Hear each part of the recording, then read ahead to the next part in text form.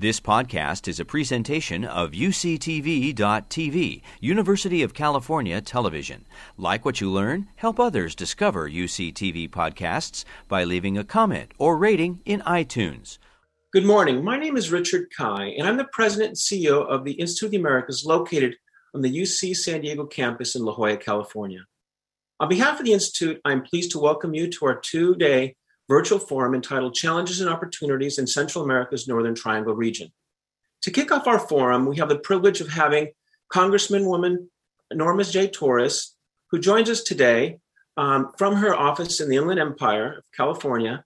She will be our keynote speaker. Before we begin, I want to thank our sponsors for our forum, San Diego civic leader and philanthropist Maitland Burnham and the Burnham Foundation. I also want to thank the University of California Television for partnering with the Institute on this forum. At this time, I would like to introduce Nelson Cunningham, a board member of the Institute of the Americas, who is also president and co-founder of the Washington-based global strategy firm McClarty and Associates. Nelson will introduce Congresswoman Torres. Nelson, take it away.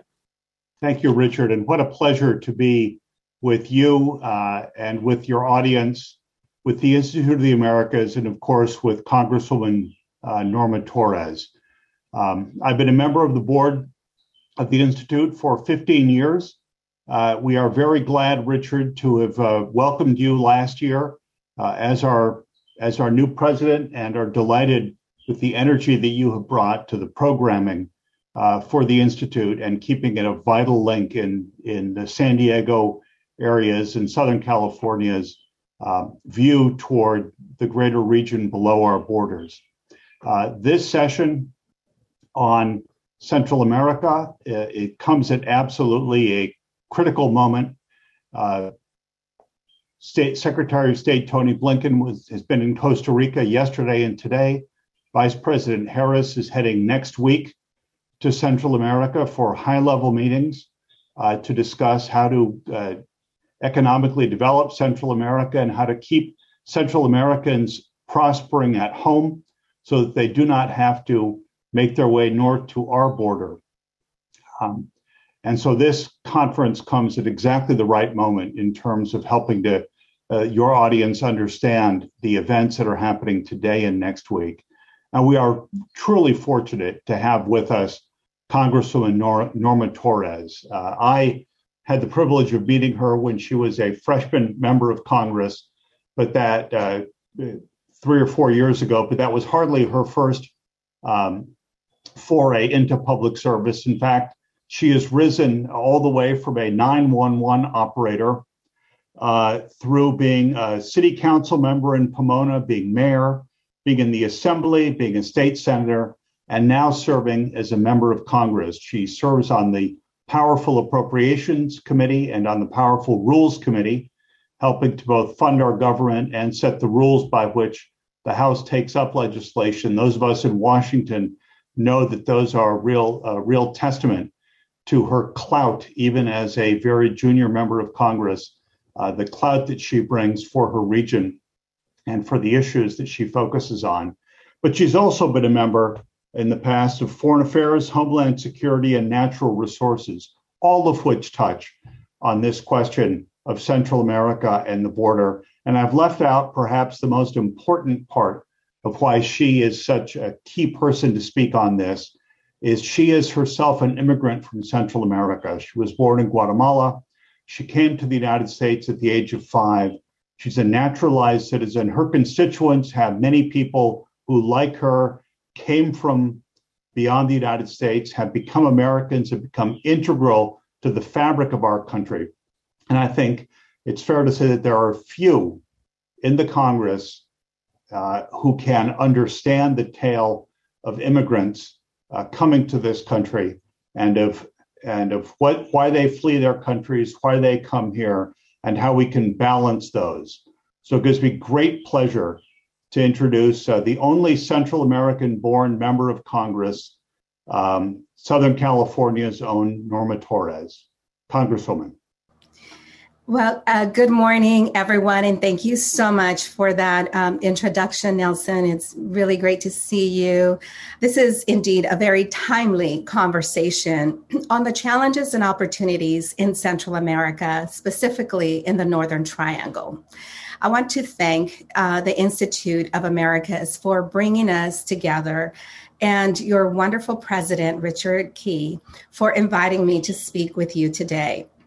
Our conversation is also being rebroadcast thanks to the University of California school system. So let me also thank UC TV as well before we get going. And I want to thank all of you tuning in to watch this forum, whether you're joining us from here in the US or from somewhere in the region. Your presence is vital. I'd like to start by exploring why this conversation is so urgent. Why should every American care about the opportunities or lack thereof for Central Americans living in the Northern Triangle? The fact is, our immigration policies extend far beyond our borders. So if we want to address the challenges we face, we need to do the same where they begin. We need to address the root cause. This is something that I know firsthand about. As some of you may know, I was born in Guatemala in the midst of a civil war. My parents sent me to live here in the U.S. with my uncle.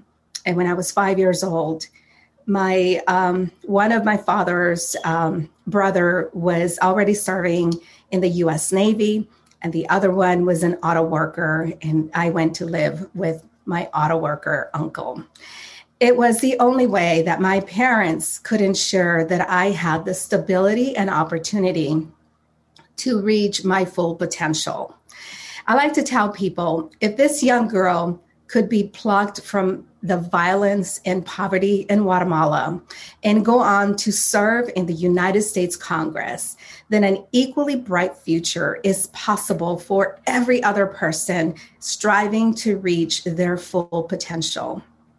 Every child deserves a life of dignity in their own home country. And every parent deserves to raise their children free from the threats of violence and poverty.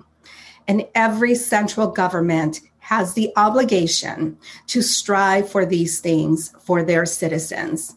Sadly, that does not happen in the Northern Triangle, countries of El Salvador, Guatemala, and Honduras. Instead, corrupt elites enrich themselves and pursue their own interest at the expense of their own people. They leave their people to suffer in poverty and violence, which drives them to migrate north to our southern border. So it's time to stop treating the symptoms while ignoring the real problems. We have a moral obligation to help those in need. And we also have a strategic interest in helping stabilize the region. So first and foremost, we need career ambassadors in the region. We need strong leadership to promote our shared goals and challenge these leaders to do the right thing, even when it's difficult. We need to stay focused on root causes by embracing and empower anti-corruption institutions and local civil society organizations. We saw Democratic backsliding over the past 4 years as the Trump administration turned a blind eye to corrupt and allowed CSIG and Moxie to falter. It is not surprising that once these mechanisms threatened those in power and elite interests, those same people sought to obstruct the investigations and cancel their mandates. I know many of you here today share my concerns and are working to fight corruption on the national and at the local level. Civil society and independent organizations shed light on corruption, help prevent it, and hold corrupt actors accountable. We need to make sure that the people who are fighting to uphold the rule of law despite great personal risk from corrupt actors, have our support. The governments and elites attack those who push back against their corrupt practices and power grabs. They try to intimidate and silence everyone, including me. In my meeting with VP Harris and recent engagements with the administration, I stressed the critical importance of addressing systemic corruption and upholding the rule of law to see meaningful change in the region. I have also been heartened to see the Vice President's commitment to hearing directly from the brave advocates and leaders from the region, including civil society and independent judges who have been attacked for remaining loyal to the rule of law and not corrupt interests. And we need to strive for accountability by shining a light on corrupt actors and making sure they face consequences for their actions. Recently, I published a list of corrupt actors from the region that the State Department developed at my request. The truth is, we already know that Central American governments are plagued by corruption. We have seen the governments politicize and co-opt public institutions to protect their personal interest and embezzle public funds for their personal gains. In fact, many of the same on my list were those that were already investigated by CICIG and MOXIE, showing how effective these mechanisms were. Unfortunately, they also show how the current judicial bodies are unwilling to take that action that is required against corruption. The list also exposed that corruption in the region is present in all sectors and not limited to any political party or ideology. It showed us how that corruption impacts us and them at the highest levels of government and in the inner circles of these leaders. This list is a strong step, but it is only the first step towards holding those officials accountable. We now need to see strong actions. The administration needs to use all of the tools at our disposal, including economic sanctions and visa restrictions, to show that there are consequences to corruption.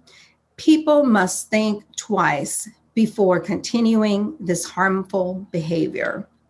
We need to ensure leaders and elites do not enrich themselves while depriving other of those opportunities to learn, to work, and to live without fear for their safety or security to their own people. That is why I worked in Congress to withhold aid from central governments and who will only exploit it. Why should we train the military in El Salvador when President Bukele has already used those troops to storm its own capital? Why should we give Guatemala military equipment when the last time we did that, they used our armed jeeps to intimidate U.S. diplomats? And why should we be doing anything to help the government of Honduras while a sitting president allegedly protected drug traffickers to use drug money to fund his campaign? You know the answer as well as I do. We shouldn't. I was pleased to see U.S. aid suspend aid to the government of El Salvador recently and redirect it to civil society. And I addressed the topic directly with Ambassador Power last week when she testified before me in the House Appropriations Subcommittee for State and Foreign Operations. I encourage her to hold the governments of Guatemala, Honduras to equally high standards, and I pressed her on how U.S. aid supports and protects civil society. We can only provide assistance to those governments, institutions that have shown that they are committed to the rule of law and loyal to the democratic process. I am accountable to my constituents to make sure that their hard-earned taxpayers' dollars are spent responsibly. So if we send foreign aid to a country, we must make sure that it actually reaches the people who are suffering. Instead of working with the governments, we need to prioritize our support to local organizations. When I think back at my own childhood in Guatemala, these are the changes that would have allowed me to stay, to have a future in the country where I was born, and maybe an opportunity to be a member of Congress in that region. These are the changes that would lead to a stable life there, where people could see a future for themselves. This is how we ensure people in the Northern Triangle have the opportunities they need to thrive and are protected from the corruption that has plagued the region for so long. These are common sense goals, but they will require systemic changes, the kind of changes we should be striving for today to end the factors that drive people north. So many of you joining this forum today have a crucial role to play in this work. I want to thank the Institute of the Americas and UCTV once again, and thank everyone who can hear me, who is committed to seeing the Northern Triangle through brighter days. I am proud to have you as a partner, and I thank you again for the opportunity to join you today. Thank you so much for those comments and those remarks. My own story is somewhat the mirror image of yours. My father was an American businessman in Mexico, Central America, and South America. My sister was born in El Salvador. We lived in Mexico and Central America when I was a boy. I saw then what it was like as an American to be living there. I saw the realities on the ground in Central America. So like you, I've spent my life at the intersection of Latin America and the United States. I, as an American born and raised in Latin America, you as a Latina who came to the United States and saw it. I think what I found particularly intriguing about your comments was that as someone born in the region, you can speak about the corruption, you can speak about the economic inequities, you can speak about the political issues with an authority that no one else in the Congress can bring, because you're not speaking as an outsider, you're speaking as an insider. You're speaking as someone who saw this system, whose family saw this system from the inside, and that brings such an authority and an integrity to the comments that you bring. So I'd like to begin with a couple of questions that explore your background, perhaps maybe make it a little personal. Your background as a Guatemalan girl growing up in Southern California. Did you feel valued? Did you feel a part of America? Tell us a little bit about your journey to become an American from being an immigrant and in many ways a refugee. Yeah, I would say becoming an American for me was every morning seeing my neighbor who was a senior, who was a veteran. And I am so sorry, I cannot remember which branch of the military, but seeing him raise the American flag every single morning and bring it down every single evening, seeing the pride and love and admiration that he had for the American flag really instilled in me, I think, the boundaries, the respect that we must show our country for the freedoms that we enjoy here. The freedoms that I enjoyed as a child, being able to go to school in a community that embraced me, And although ESL was not something that was offered in my school at that time, I learned English very, very quickly because, I was a child and I was so eager and hungry to learn not just the language, but the culture. And for a young girl to, move to a country in a neighborhood where I really did not know anybody, embracing, those moments of, the flag being raised every single day, I think are my most proud moments of my childhood. Thank you. I know we've got some questions coming in from the audience, and so I'd like to turn it over to our president, Richard Kai. But I have to say, Congresswoman, what a pleasure to see you, and thank you for bringing your authentic voice to these issues. Thank you. Thank you, and let me turn it over to Richard. Congressman, we have a question from the audience. What comes first, security or private investment? Can investment happen in the Northern Triangle region without better security? I don't think investment can happen without addressing the unchecked culture of corruption at every single level of government.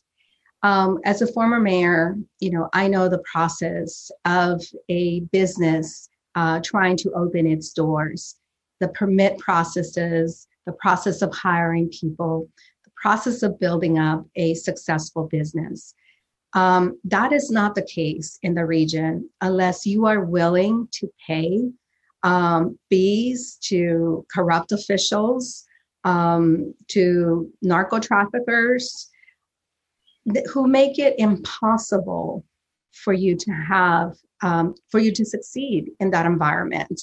I don't think that, a brighter future for these people in the region, full of opportunities, the basic things, being able to go to school without being harassed, being able to access healthcare. Those are the things that are missing in this region, and they are not possible because every investment is tainted by the corrupt elites. Thank you. We have another question. Corruption has been around in Latin America for generations. Why is it so hard to root out? And what can be done differently moving forward so these issues can be effectively addressed and resolved going forward? Yeah, it's been going on for many years. Even here in the U.S. we have corruption, but it is checked because the voters, because the people here do not tolerate it. It is unchecked in the region because these are powerful people that use everything at their disposal. The police, the military, they're not afraid to use, weapons against their own people to silence them.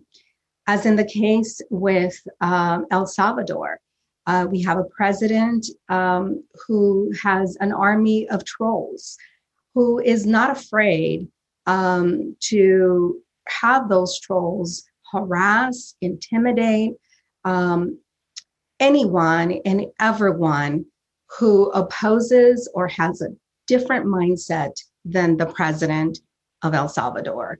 Those are the things that make it impossible for people to see a future for themselves in that country. Okay, we've got another question regarding tourism. How can the U.S. support more tourism in the Northern Triangle? Costa Rica has boomed thanks to ecotourism, and there's no doubt that Honduras, Guatemala, and El Salvador have some magnificent national parks and areas to attract high-level tourists. What can the U.S. do to try to bring and attract more attention to this region?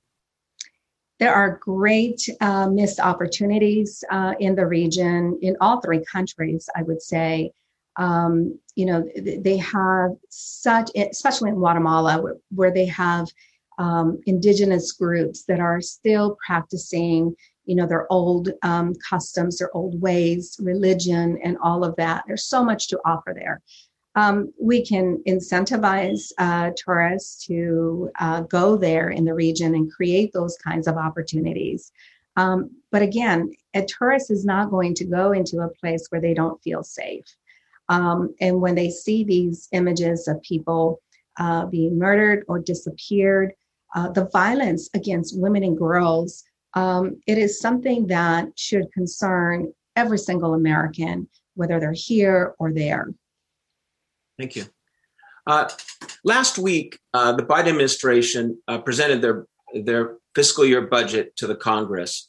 That includes a commitment of $4 billion over the next 4 years, with this next fiscal year approximately $865 million to the region. You indicated that you believe that should go to civil society and not to government. Given the limited resources that we're talking about, where would we prioritize as a country? What areas do you think will make the most impact in the Northern Triangle region?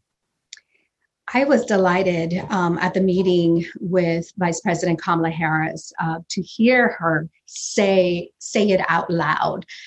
This is the part that these three governments, have rejected for many years. And that is, the caste system that exists within these three countries: Indigenous people, people of African descent. And the vice president called it out. We are going to focus in those regions, in the rural areas where there are no roads, where there is no electricity, where there is no access to education or healthcare, and help lift the lives of those people, even if it means working directly with those small farmers to help them individually. But how are the leaders in the region responding? By blocking efforts for us to work with civil society groups, with NGOs, by passing legislation that would make it impossible for us to work directly with these groups that we know are actually delivering on the assistance to the people that need it the most. So that is a clear indication that they have used the money that we have previously sent to them to enrich themselves. I was also delighted to hear Vice President task USAID with looking back at the U.S. investment in the region and requesting accountability. Where an audit. Where did that money go? Who benefited from that money? And did it make a difference in that region? And I think that is the difference. Those two issues combined is the bigger change and the difference that we are seeing in U.S. policy in the region. Thank you, Congresswoman. We have one final question, then we're going to have to conclude. This is from Patricia Aldana. She says, poverty, climate change, hunger, lack of education are the central issues. Investment in tourism cannot solve anything until the underlying issues of extreme inequality are addressed in the region. How can we focus on these real issues? We can focus on these real issues by working directly with those people and bypassing the central governments, as I stated before. And I think technology has advanced, to the extent that we can send direct payments to people who we are working with. I have visited not just the area, but in South America, very, very remote areas where USAID has created programs, housing programs, to help the people build their own communities. Look, even if it means that there was a natural disaster, an earthquake, a hurricane, a volcano eruption, in the entire infrastructure of a small municipality has been destroyed, we want to help them. Let's help them by ensuring that the contractors that are being hired prioritize hiring those local people, either by creating programs, training programs, so that they can train themselves and learn a trade. This is how you have skin in the game in the region, by empowering the people to build up their communities with some assistance from the U.S. We're not this business of sending money and allowing those governments to prioritize where that money goes and who it benefits is over. Thank you, Congresswoman. With that, I think we conclude. I really want to thank you for taking the time today to speak to our audience. It comes from the United States, from Central America, and also from Europe. It's been a real honor to have you, and thank you all. Good afternoon, everyone. My name is Mary Walshock, and I'm Associate Vice Chancellor for Public Programs at the University of California, San Diego. But I'm also a board member of the Institute of the Americas that is bringing you this conversation this afternoon.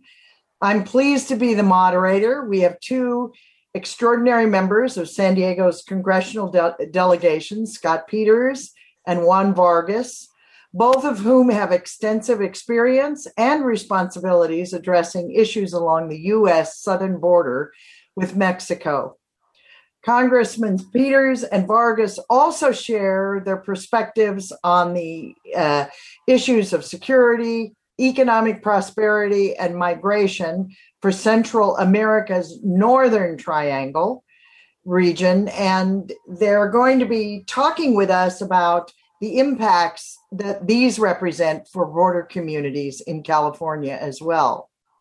They will highlight their respective roles in Congress on forthcoming legislation, and particularly related to Biden administration foreign aid to Central American efforts and to respond to expanded COVID-19 vaccine access to the region. A big agenda for an hour, but we're going to move quickly. And before I begin, I would like to thank our forum sponsor, the Burnham Foundation, as well as our programming partner, the University of California Television Service. It's an organization that I was proud to lead for several years, and they've been a wonderful partner in this entire series. So at this time, it gives me great pleasure to introduce Congressman Scott Peters, who represents La Jolla, where the Institute of the Americas is headquartered.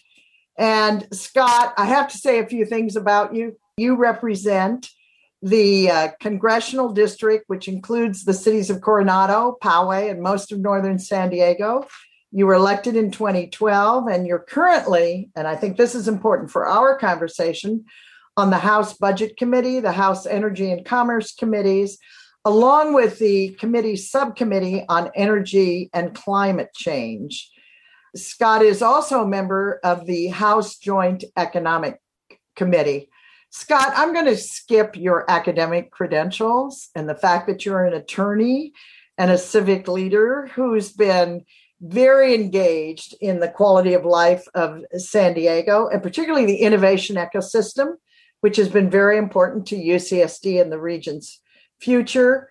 We know you understand business problems. You have a bipartisan approach to problem solving, and you are perfectly situated to help build consensus and cross multiple boundaries. And I think what we want to do is give you time to make some introductory remarks, and then we're going to talk to you about these border issues. Great. Thanks so much, Mary. It's so nice to see you, even if virtually. I hope we get to see each other in person soon. And it's an honor to help close the Institute's forum on challenges and opportunities facing Central America's Northern Triangle. So thanks for having me. You know, the bottom of the Statue of Liberty says, "Give me your tired, your poor, your huddled masses yearning to be free, breathe free." And that's really part of the spirit of America. We welcome men, women, and children who seek safety and security and opportunity. And here in San Diego, we well understand the importance of our immigrant communities. The rich culture of our region would not be what it is today without immigrants who left everything, literally everything behind, to start anew. Their role in our economy is extremely significant. Over 700,000 call San Diego County home, with immigrants making up almost 25% of the region's gross domestic product. Our proximity to the border is an opportunity, not a threat. Immigrants often come to learn at our world-class institutions like University of San Diego State, and UCSD, one of the hosts here today. And then they remain once they realize what a great place San Diego is to do business and science and to raise a family. Immigrants played leading roles in some of our largest employers, from Qualcomm to Solar Turbines, and they also support some of our most important industries, the military, technology, and tourism. Excuse me. Those who chose San Diego, we welcome them. However, over the past several years, we've seen a growing number of migrants arriving at our borders, not because of the opportunities we offer, but because of the economic and hardship and criminal activity occurring in Central America, which forces them to flee for their lives and the lives of their families. These problems are particularly glaring in Guatemala, Honduras, and El Salvador, otherwise known as the Northern Triangle. Unemployment, corruption, illicit drug use, gang violence, all are persistent problems while these countries struggle to build the democratic institutions that are so critical for long-term prosperity. The United States, through USAID and the Department of State at the administration level, with appropriations from Congress, have to do more. In fiscal 2017, Congress appropriated $538 million to the Northern Triangle countries. But this aid was almost entirely blocked by the previous administration, and that only exacerbated the problem. These decisions made it harder to work with our allies and our neighbors to address the persistent causes of migration, and they our absence further empowered bad actors to fill the void. In 2018, I joined my colleagues on a bipartisan trip to Central and South America, focused on climate change, economic development, immigration, and national defense. On that trip, I met political leaders and military officers, visited military installations and historical sites to better understand the vital relationship between the United States and each nation. And during our visit to Honduras, we discussed various U.S.-funded projects that provide essential economic opportunities to the region. Our delegation met with Honduran President Juan Orlando Hernandez, where we highlighted the importance of creating business-friendly policies that will allow United States-based companies to make long-term, predictable investment in the country. We also discussed the importance of programs like the Temporary Protected Status, TPS, which protects certain migrants who fled to the U.S., and the significance of foreign aid as a stabilizing force if it's used properly and accounted for.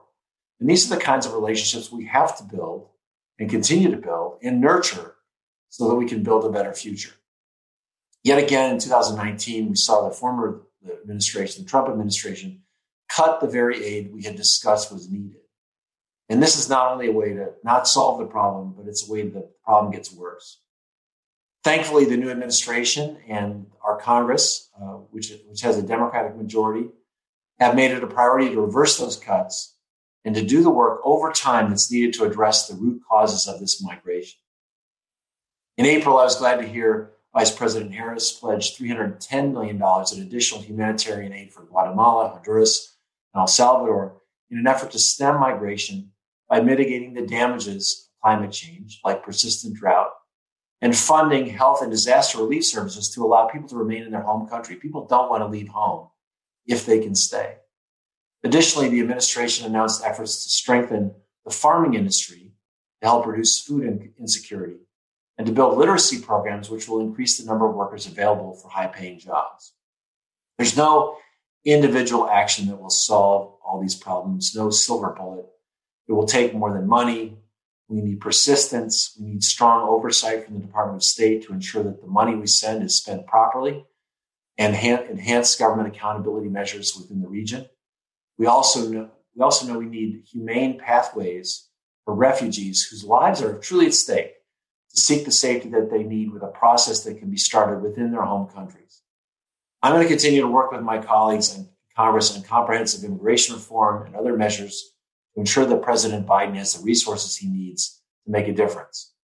So thank you for inviting me here today to discuss this important issue. Also, I'm always delighted to talk about this with my colleague, Juan Vargas, who will pull out the book of Matthew, and I will pull out the book of economic growth. And together we will make the case that immigration reform is necessary, and then we do the right thing on this migration. Mary, I'm happy to take some questions if people have any. Well, I have a few for you. I thank you very much for that comprehensive overview and the sort of hopeful tone in terms of where we're heading vis-a-vis immigration and refugee policy. But things were really complicated by COVID-19. And you serve on the House Energy and Commerce Committee. It has jurisdiction over commerce, but also healthcare, right, and healthcare aspects of homeland security. And I'm wondering if you would be willing to zero in on what are we doing with regard to stepping up COVID-19 vaccine access to countries in Central America's Northern Triangle region? I know more about the border itself. I know that, and maybe Juan knows the answer to that question, but I think first of all, let's give credit where credit is due to American science for coming up with these vaccines in a really short time. I mean, everyone marvels, at the efficacy of these vaccines, the best ever created, and how quickly they came. And now we're nearing the point where America has got pretty much access to vaccines, and we're quickly turning our attention to the rest of the world because we know that this is a global challenge. And I know that I was just visiting the border processing facility at San Ysidro, and they have a vaccine facility right there on site for people who are coming into the country. And they're doing the J&J vaccine, so it's one and done.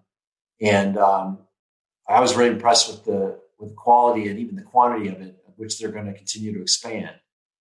And Mary, I can't tell you specifically about the Northern Triangle, but I know there's a lot of potential at the border to get that up and running again. Maybe we can get back to you on that.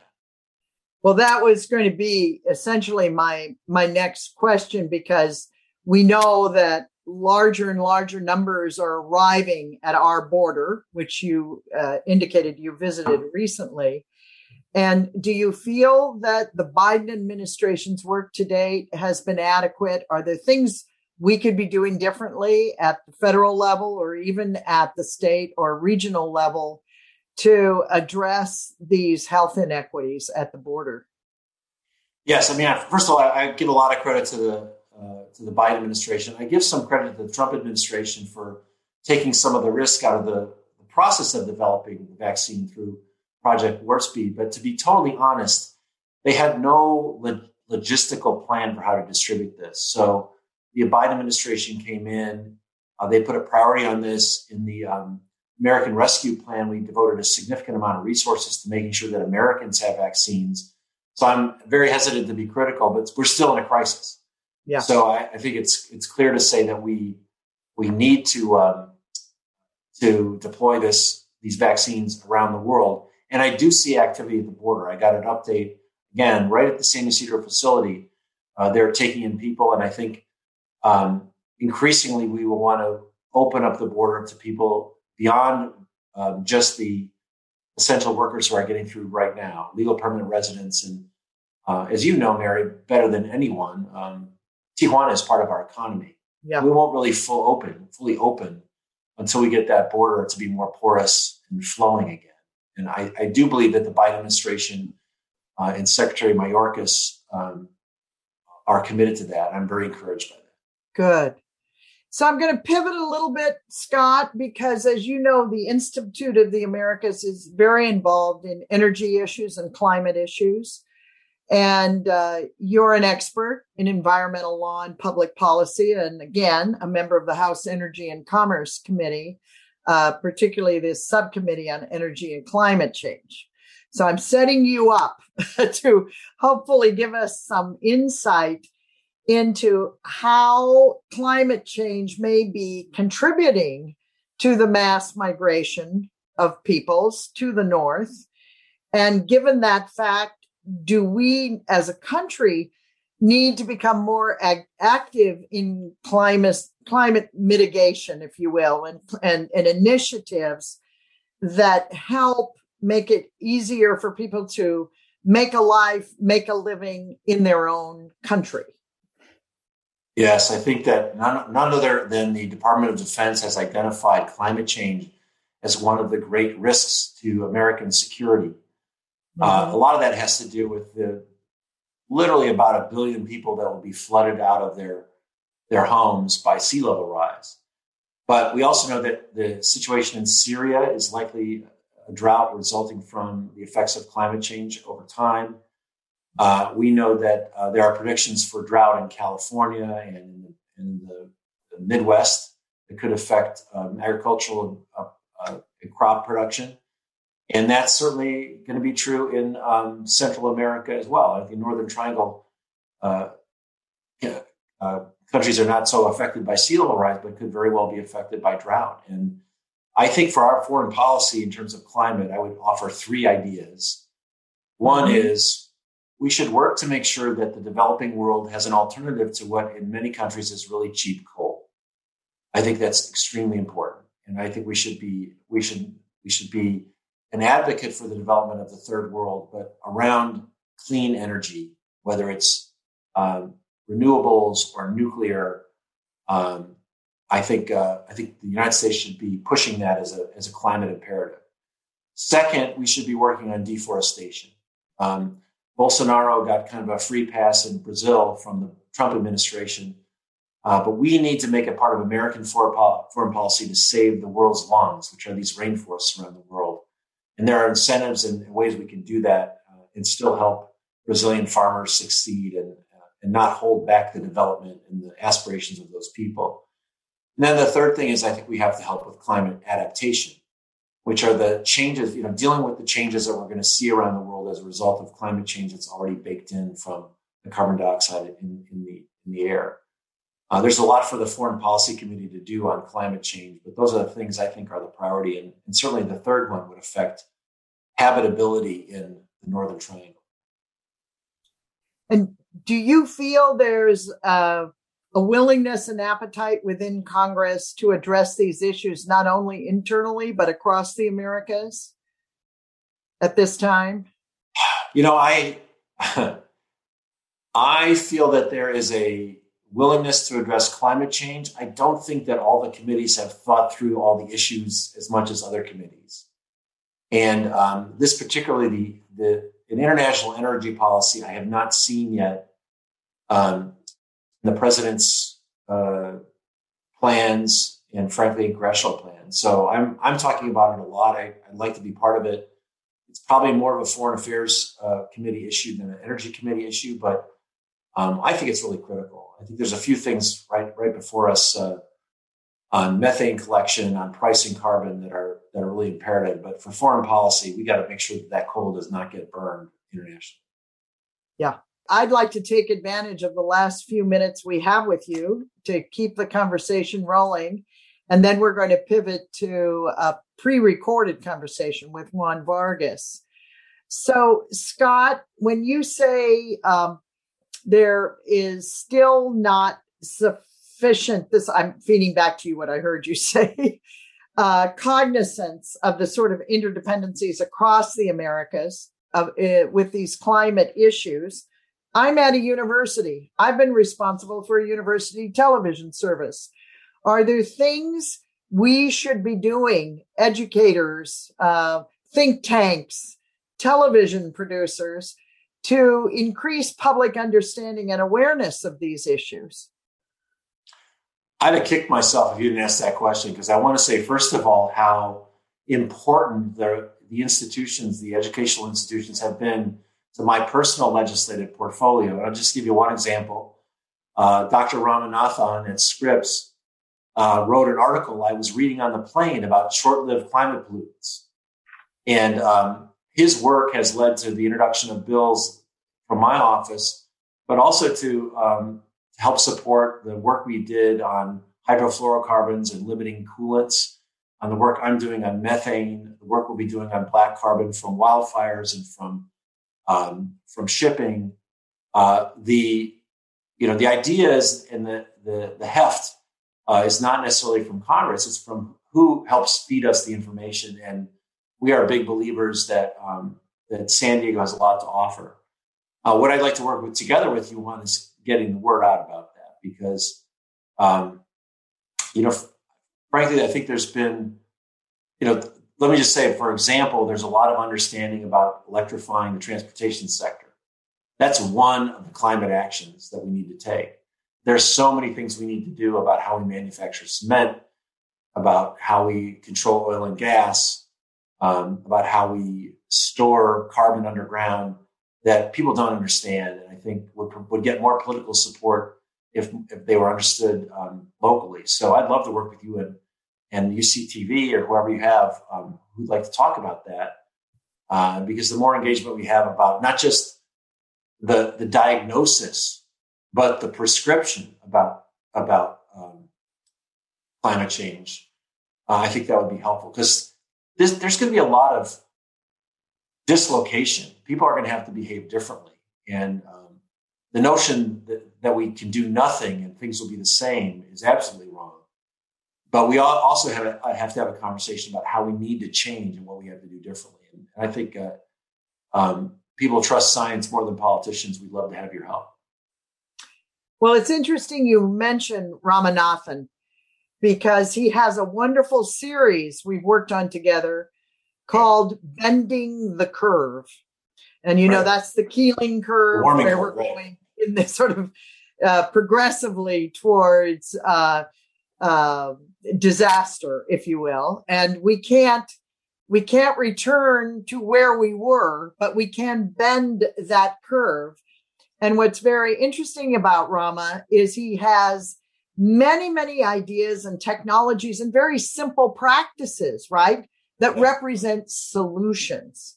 Right. And you use that word, Scott. So I think it's solutions people are looking for. So maybe we should do a conference together, not on what is the problem, but what are the solutions? Love it. I hear so many stories about, you know, what climate is doing to mental health or the wine industry. I get it. We need to do something about it. We don't have enough discussion about what would work, where should the first dollar be spent, what needs to come first, and what's less important. And if you want to convene that conversation, Mary, I'd be delighted to be part of it.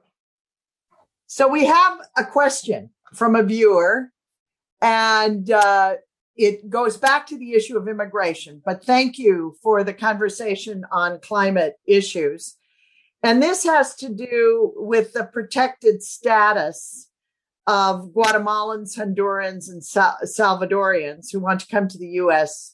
because of the past U.S. military interventions and contributions to climate change. And his question is, don't we have a moral responsibility to grant temporary protected status to such individuals? It's sort of a comment as well as a question. Yeah, it's one of those rhetorical questions. I mean, I believe we do. I think it's consistent with American values. It's also consistent with international law.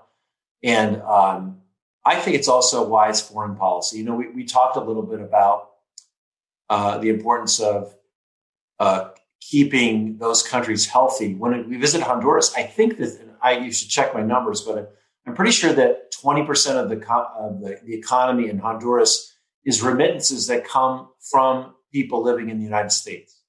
Could be even higher. That's not federal taxpayer money, right? But that's a really good thing for us in terms of foreign policy. So those people obviously are working. They're part of the economy. We have labor shortages. We shouldn't be kicking working people out of the country. And we know that immigration will fuel economic growth. But isn't it wild that part of the foreign policy might be that these family members are supporting their country from the United States? So in the minute I have left with you, another question, and it builds on what you just said. The questioner says, the call for immigration reform has existed since the last significant immigration reform, which was during the Reagan administration. 1986, yeah. And the question is, what, if anything, would move the needle from your point of view? I came into Congress in 2013, and that year the Senate passed with 68 or 69 votes, a very bipartisan bill that would have dealt with these labor shortages and everything from science and technology to home health care to farming, and also devoted $25 billion to border security. Not so much a wall, but not exclusive of any armament, but also technology for monitoring that's much more sophisticated than a 15th century wall. Yeah. And John Boehner didn't let us vote on it. And if he had, a lot of the stuff we're talking about today would not be weaponized as a political issue. So I think that's our goal, is to get back to that point. Short of that, we've got the American Dream and Promise Act passed by the House. Those people are here. They're the kind of people you want to be Americans. They can't get in trouble. They have to be in school. And gosh, if you meet them, their stories are so inspiring and heartbreaking because of their position. And we've got the Farm Workforce Modernization Act, which is, you know, all these red states with farms need labor, and they understand the importance of immigration reform. So those are both before the Senate, and those are the kinds of things we might have to break off in bipartisan pieces. But look, I think Democrats should say loudly and proudly that we understand that the immigration system is broken. We need a comprehensive fix. Once we fix it, we'll enforce it. And if we made that bargain, I think we probably could get there. And I would just, my caveat is whether Mitch McConnell will continue to be obstructionist for the sake of being an obstructionist. Well, Scott, thank you for your time. Fascinating insights and some optimistic notes there. The Institute of the Americas appreciates your participation in this forum today, as well as your overall dedicated service to border issues. And so we're going to pivot from you and now introduce Congressman Juan Vargas to our forum's virtual stage. I think you knew, Scott, that Juan had to pre-record his conversation because his schedule did not permit him to go live. However, he did engage in a conversation with the president and CEO of the Institute of the Americas, Richard Kai, and we're going to get to watch that right now. Mary, thanks again for that great introduction. I appreciate it very much. I wish we were in person again, and I'm looking forward to when we can do that once again. And I really appreciate you taking this on. The reality is that the situation right now in Latin America, and in particular the Northern Triangle, is difficult. And we've been off track for a while. The last administration really didn't do a lot. And unfortunately, what it did do, I think, got us more off track. So it's very important for us to get back on track by trying to figure out what should we be doing, what should we not be doing.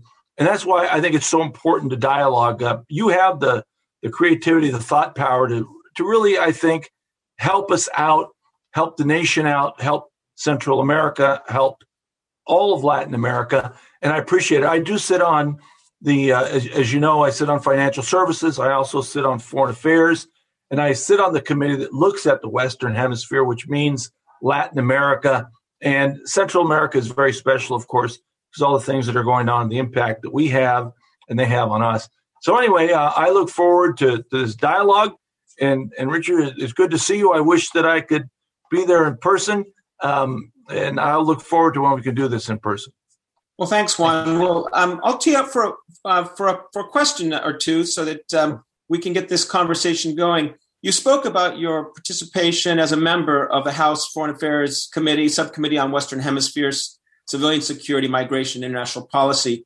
In April, Ricardo Zuniga, who's the special envoy for the Northern Triangle and AID, briefed your subcommittee on the administration's action plan that involves a $4 billion commitment over 4 years. It's $865 million for the coming fiscal year to help address some of the root causes of migration. What I'd love to know from you is, do you believe that the administration's commitment will be enough? Given your knowledge of Central America, what will be the highest and best use of those resources so that we can move the needle in the region? Well, that's a great question. As you know, President Obama tried to do a little bit more in Central America than was done before. And when the Trump administration came in, it basically cut him off cold turkey. Now, the Biden administration has said, we're going to invest these $4 billion. I think we have to be very careful how we invest this money to make sure it's not invested in such a way that, one, doesn't help, but two, that doesn't find its way into the hands of corrupt politicians or corrupt individuals. That would be a disaster. What do I think and how do I think it should? Well, the local NGOs, I think, have done a good job in Central America. They've had a very difficult time. They don't have any money, and I think it's very important for us to work with them. One of the things that I know you guys are looking at, and I think it's so important, is to take a look at how climate change has really been a disaster for Central America. Central America is getting hotter and drier. You have some dry areas that now where you had this farming system that's been basically wiped out. We have to help those farmers. We have to make sure that there's a way that they can farm once again, or they have the ability to do that. And again, it's much more than just giving them money. I think we have to approach this in a very different way. So I do think we can be of great help. I do think we have to look at a lot of and the factors are numerous, and we can go into those. But I hope that we don't just give them money that goes into the hands of these corrupt politicians, these corrupt systems. Let's work with the local NGOs. There's a lot of good people that are trying to do good work. Let's find out how we can help with this money. And do I think that the Biden administration is going to keep the commitment? Yeah. And the reason's very simple. If we don't, we're going to have a lot more people coming up because of food insecurity, violence, and all these other things. I'm good friends with David Beasley, who is the director of the World Food Program. We've been talking about Venezuela. We've been talking about Central America. And he says basically, look, there's 280 million people in the world that are marching toward starvation. And we have to do something now. If we don't help them in their own countries, they're going to migrate. We see this in Europe. We see this in our own country. So we have to do something. And again, I'm thankful that under David Beasley and others, they're looking at it in a holistic way, not only to give food, but how do we make people, able to sustain themselves and their economy in a way that's meaningful and appropriate. So again, I'm hopeful. We're going to push hard to make sure that this administration does get that money. Is it going to be enough? No, it's not going to be enough. The governments have to get their in those countries, they got to get their stuff together. They got problems. And they really do have to put it back together to make sure that their country doesn't fall apart, as we see so much of it happening right now. Thank you for those thoughts. As you know, and as you mentioned, the commitment by the Biden administration will not be enough to address the overarching economic needs of the region. COVID-19 has decimated the region. How would you prioritize the current fiscal year dollars that will be going to the region? What specific areas do you believe the administration should be targeting those dollars? And also, what efforts can the administration make to get more vaccines to Central America? They've already made commitments to get vaccines to Canada and Mexico. How about the Northern Triangle? I'd love to get your thoughts. Great questions again. Well, I think the first priority has to be food insecurity. We have to make sure that people have enough food to eat so they don't starve to death. And I mean, we're seeing it, of course, in Central America. We also see it right now in Venezuela. We're trying to work with the Maduro government and the World Food Program to see if we can't do something there that's appropriate and not corrupt, obviously, but people are starving. And so that's my first priority. I think the first priority of America is to make sure that people have food security. How do we invest this money? Well, I got to tell you, you guys are looking at something that's very important, and it's also happened globally. And that is because of the supply chain and because of problems we're having with China and our competition of great powers. We would love to see regional competitive. We'd love to see Central America, Mexico, of course, Latin America become bigger trading partners with the United States. We'd like to see them produce more things. Obviously, the ability for them to do that, they have to have a functioning government where the rule of law is there, and we got to do a lot more about the corruption.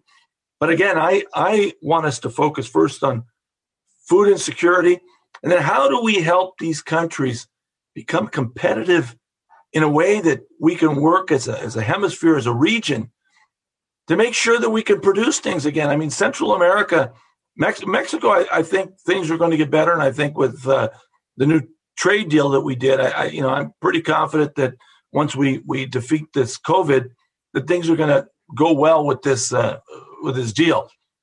Not so comfortable about what's happening in Central America. And again, part of the problem is the rule of law, the corruption. They've got to do something about this, and we have to help them. Sometimes you feel like you take one step forward, two steps backwards. As you know, some of the presidents there have shadow over them at the moment themselves for potential corruption and drug dealing and the rest. But we have to work with the people to figure out how can we get these economies up and running again and in a meaningful way, so there isn't all this dislocations, poverty, violence. And again, money helps, but at the same time, we need the Institute, we need others to figure out how do we do this? I mean, how do we get these countries to be competitive on a world scale when we want them to be? We want to help. I mean, it's like the deal we have with Canada and Mexico. We think that this will make all of us more competitive. The same thing should happen in Central America. Now, with respect to COVID-19 and the vaccines, we've been urging the administration to do this. I mean, this is my own opinion. But, we have all these people in the United States now that don't want to take the vaccine. Well, don't just have it sitting around. Put it into the arms of people that want it. I've spoken to a couple of the ambassadors there in Central America. They're desperate. They're desperate for this, as is Colombia, too. I've spoken to the ambassador. Give us any vaccine you guys have. And I said, we're going to push the administration, which we are. They've done something. They have to do a lot more.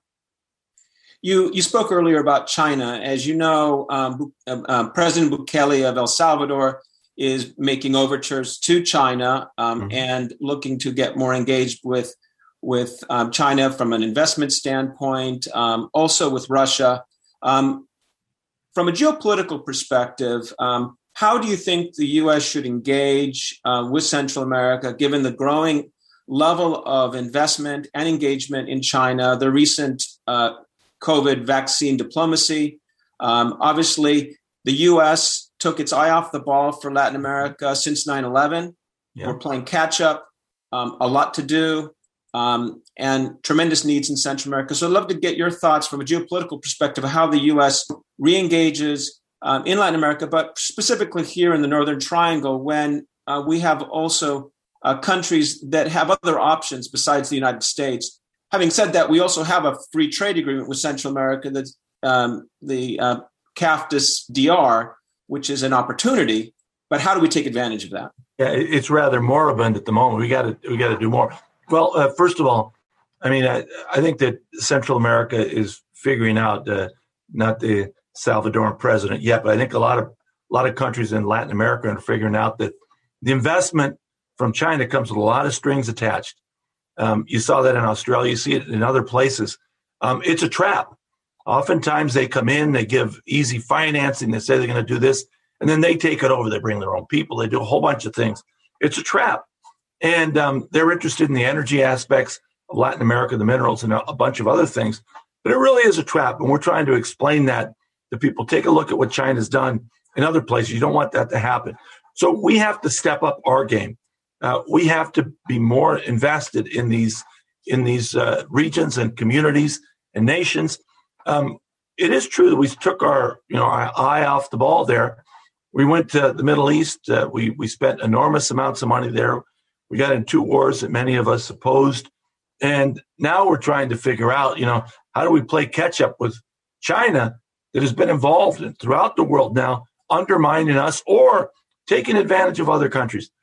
I mean, even taking a look at their vaccine, they have a vaccine, but it's not very effective. It's not very effective. It's a trap. So we have to do better. That's why I think it is very appropriate that we invest money there. That's why I think it's appropriate for us, once again, to spend $4 billion, although it's going to take a lot more. It's appropriate for us to make sure that the vaccines that we can produce go to these countries. And I, again, think that we should allow others to produce these vaccines, not just the companies that have the patents on this. I do think that we need to move as quickly as possible because it's a trap. It's a trap for these countries. The fake, false gold that they get from China, but that means we have to step up. I know we get played. I mean, the president of El Salvador is an interesting guy. He's playing both us and the Chinese. We get that. It's a dangerous game he's playing. I think he's kind of young and doesn't understand it at the moment. Plays a little authoritarian too. But it's a dangerous game that he's playing. And I don't think it's good for his people long term. So again, we have to step up. We have to do more with trade. And they have to do more. Again, the anti-corruption, the rule of law. I mean, you just can't make it up as you go along. The law has to be stable. And they seem to want to change it all the time. And that's not good. Juan, I want to turn to the issue of migration. You're the son of immigrants. Your father came here as part of the Bracero program. You served in the ministry when you were a Jesuit in El Salvador. Given your life experience and your close connection to immigrant families, what are your thoughts about the best approach to address the challenges of migration along our southern border, and in particular, the migration that we're seeing from Central America? Also, like to get your thoughts on the lack of economic opportunity in the Northern Triangle, not to mention the security challenges. You mentioned climate change, which are obviously the drivers that are forcing families to make this hard decision to ultimately leave their communities and move north. So I'd love to get your thoughts, from as a son of immigrants who knows that experience, and many of your constituents have also shared that same experience. So would welcome some of your perspectives. Well, thank you, Richard. I'm the very proud son of immigrants. Both my parents are from central Mexico, from Los Altos de Jalisco, and there was a program to allow people to come and work before the Bracero program that I think was somewhat successful. There was a lot of problems with it too, frankly, but there was a lot of success in having this work program that we had. We need something like that. I look at migration as a positive. So I don't look at it like everyone else as just as negative. There's a lot of positive about people moving to a different place where they can do better. The United States is built with immigrants. I mean, all of us are immigrants except for very, very few people. It might have been our grandparents or our parents or great-great-grandparents. But the reality is that this nation was built by immigrants, and that's very important to remember. So, again, I don't look at it just as negative. I mean, one of the things that's interesting, China's changing its policy on children now because they're realizing they don't have enough people. They're looking into the future, and they're saying, we need more people. We're blessed to have young people that want to come to our nation and lift the nation up, do better for themselves. Let's make sure that they get a good education. We treat them well, and they're able to do well. So when we retire here in a few years, Richard, you and I, we're getting the gray hairs here. We have some people that are underneath us, sustaining this economy. So I look at it a little bit differently than most. I look at it as an opportunity and also some problems. I mean, the truth of the matter, most people don't want to migrate. They'd love to stay in their own country if they could. But because of the violence, the food insecurity, the climate change, LGBT violence too, and all these other things, misogyny, thank God that women are understanding more and more throughout the world that they have rights that unfortunately are not being respected, and they want to move. I mean, one of the great things about maquiladoras that I've seen here in Tijuana is you have a lot of women now that are earning more than the men. I think that's great. My wife does too. But anyway, I think it's terrific. And anyway, so there's real positive things that are happening, but also real negative things. And we have to say this: we have to have an orderly process for people to migrate, a way that they can come in an orderly way when they're not taken advantage of, when you don't have these poor kids that are coming up here under great dangers, and many of them perish. In fact, just one second, I'm going to show you something. I have this cross here in my office, and it says, "No olvidados, paz y justicia." A young child made this for me because I was out at a funeral out in Holtville. A family had perished out in the desert, and we knew that one of the children, we don't know if it's a boy or a girl, because their bodies had been eaten by animals and from exposure. But we have, literally now thousands of people that have died trying to cross the border, literally thousands of people. Now we have people drowning out in the ocean. We've got to do better. We have to pass comprehensive immigration reform that allows people that are here, that have, played by the rules, allow them to stay. And then we need this future flow. It's positive for us. We've got to be able to make this argument to our Republican colleagues and to the country. And the Republicans haven't been able to break that ugly fever that they have yet of anti-immigrant scorched earth policy when it comes to immigration. We have to change that. We have some voices. We have former President Bush and others that are trying to help. But immigration's a positive. We've got to change the law. We've got to give people opportunities. Related to immigration, you serve on the Congressional Border Caucus and the U.S.-Mexico Friendship Caucus. So you've got a strong track record of working with Mexico. In the context of immigration, migration, and the issue of Central America, what more can Mexico do? I know that the Trump administration had strong-armed the AMLO to ask for asylum seekers to remain in Mexico. The Biden administration is now beginning to make changes to that policy. Nevertheless, all of the migration from Central America is coming through Mexico. So given your experience working with Mexico, what more do you think the government of Mexico can do, both at the border and even in the southern border in Chiapas? Look forward to your thoughts on that. Well, there's a whole lot of things to deal with the safety of migrants that they can do.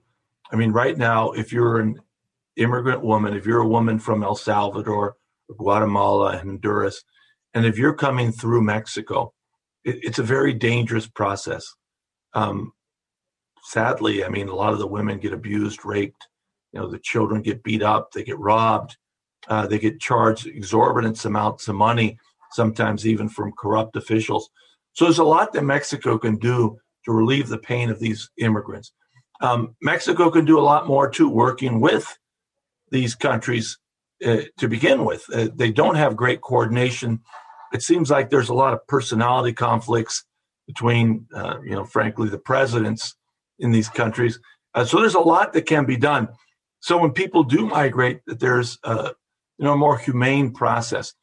Now, all that being said, Mexico has its challenges too. I mean, let's be frank and tell the truth. I mean, the reality is that they're dealing with huge numbers of narco traffickers and the movement of drugs through their country. There's just enormous amounts of violence.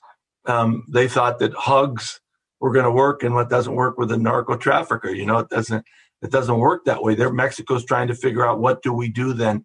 Do we legalize, some drugs? What can we do to get rid of some of this violence? So Mexico is having a hard time with this, but it can do more. It can do a lot more. We can coordinate in a more humane way. What I think Mexico shouldn't do is crack down on these immigrants in a way that's harsh and shows little humanity. That's happened in some instances, and I think that they there's some shame there in that.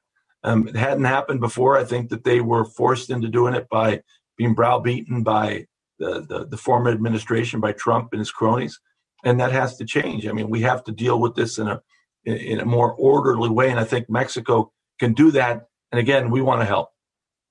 Earlier in your comments, you made reference to the impacts of climate change on Central America. As you know, Mexico, a third of Mexico is under severe drought. There's no doubt that this issue is not going away. If anything, it's going to get more serious as time goes on. Oh, yeah. So what sort of long-term strategic approaches can the U.S. government embark upon, building upon some of the initial commitments made by the Biden administration to turn the tide? Because undoubtedly we're going to be addressing these issues for many years to come. You've been a member of Congress now for many years.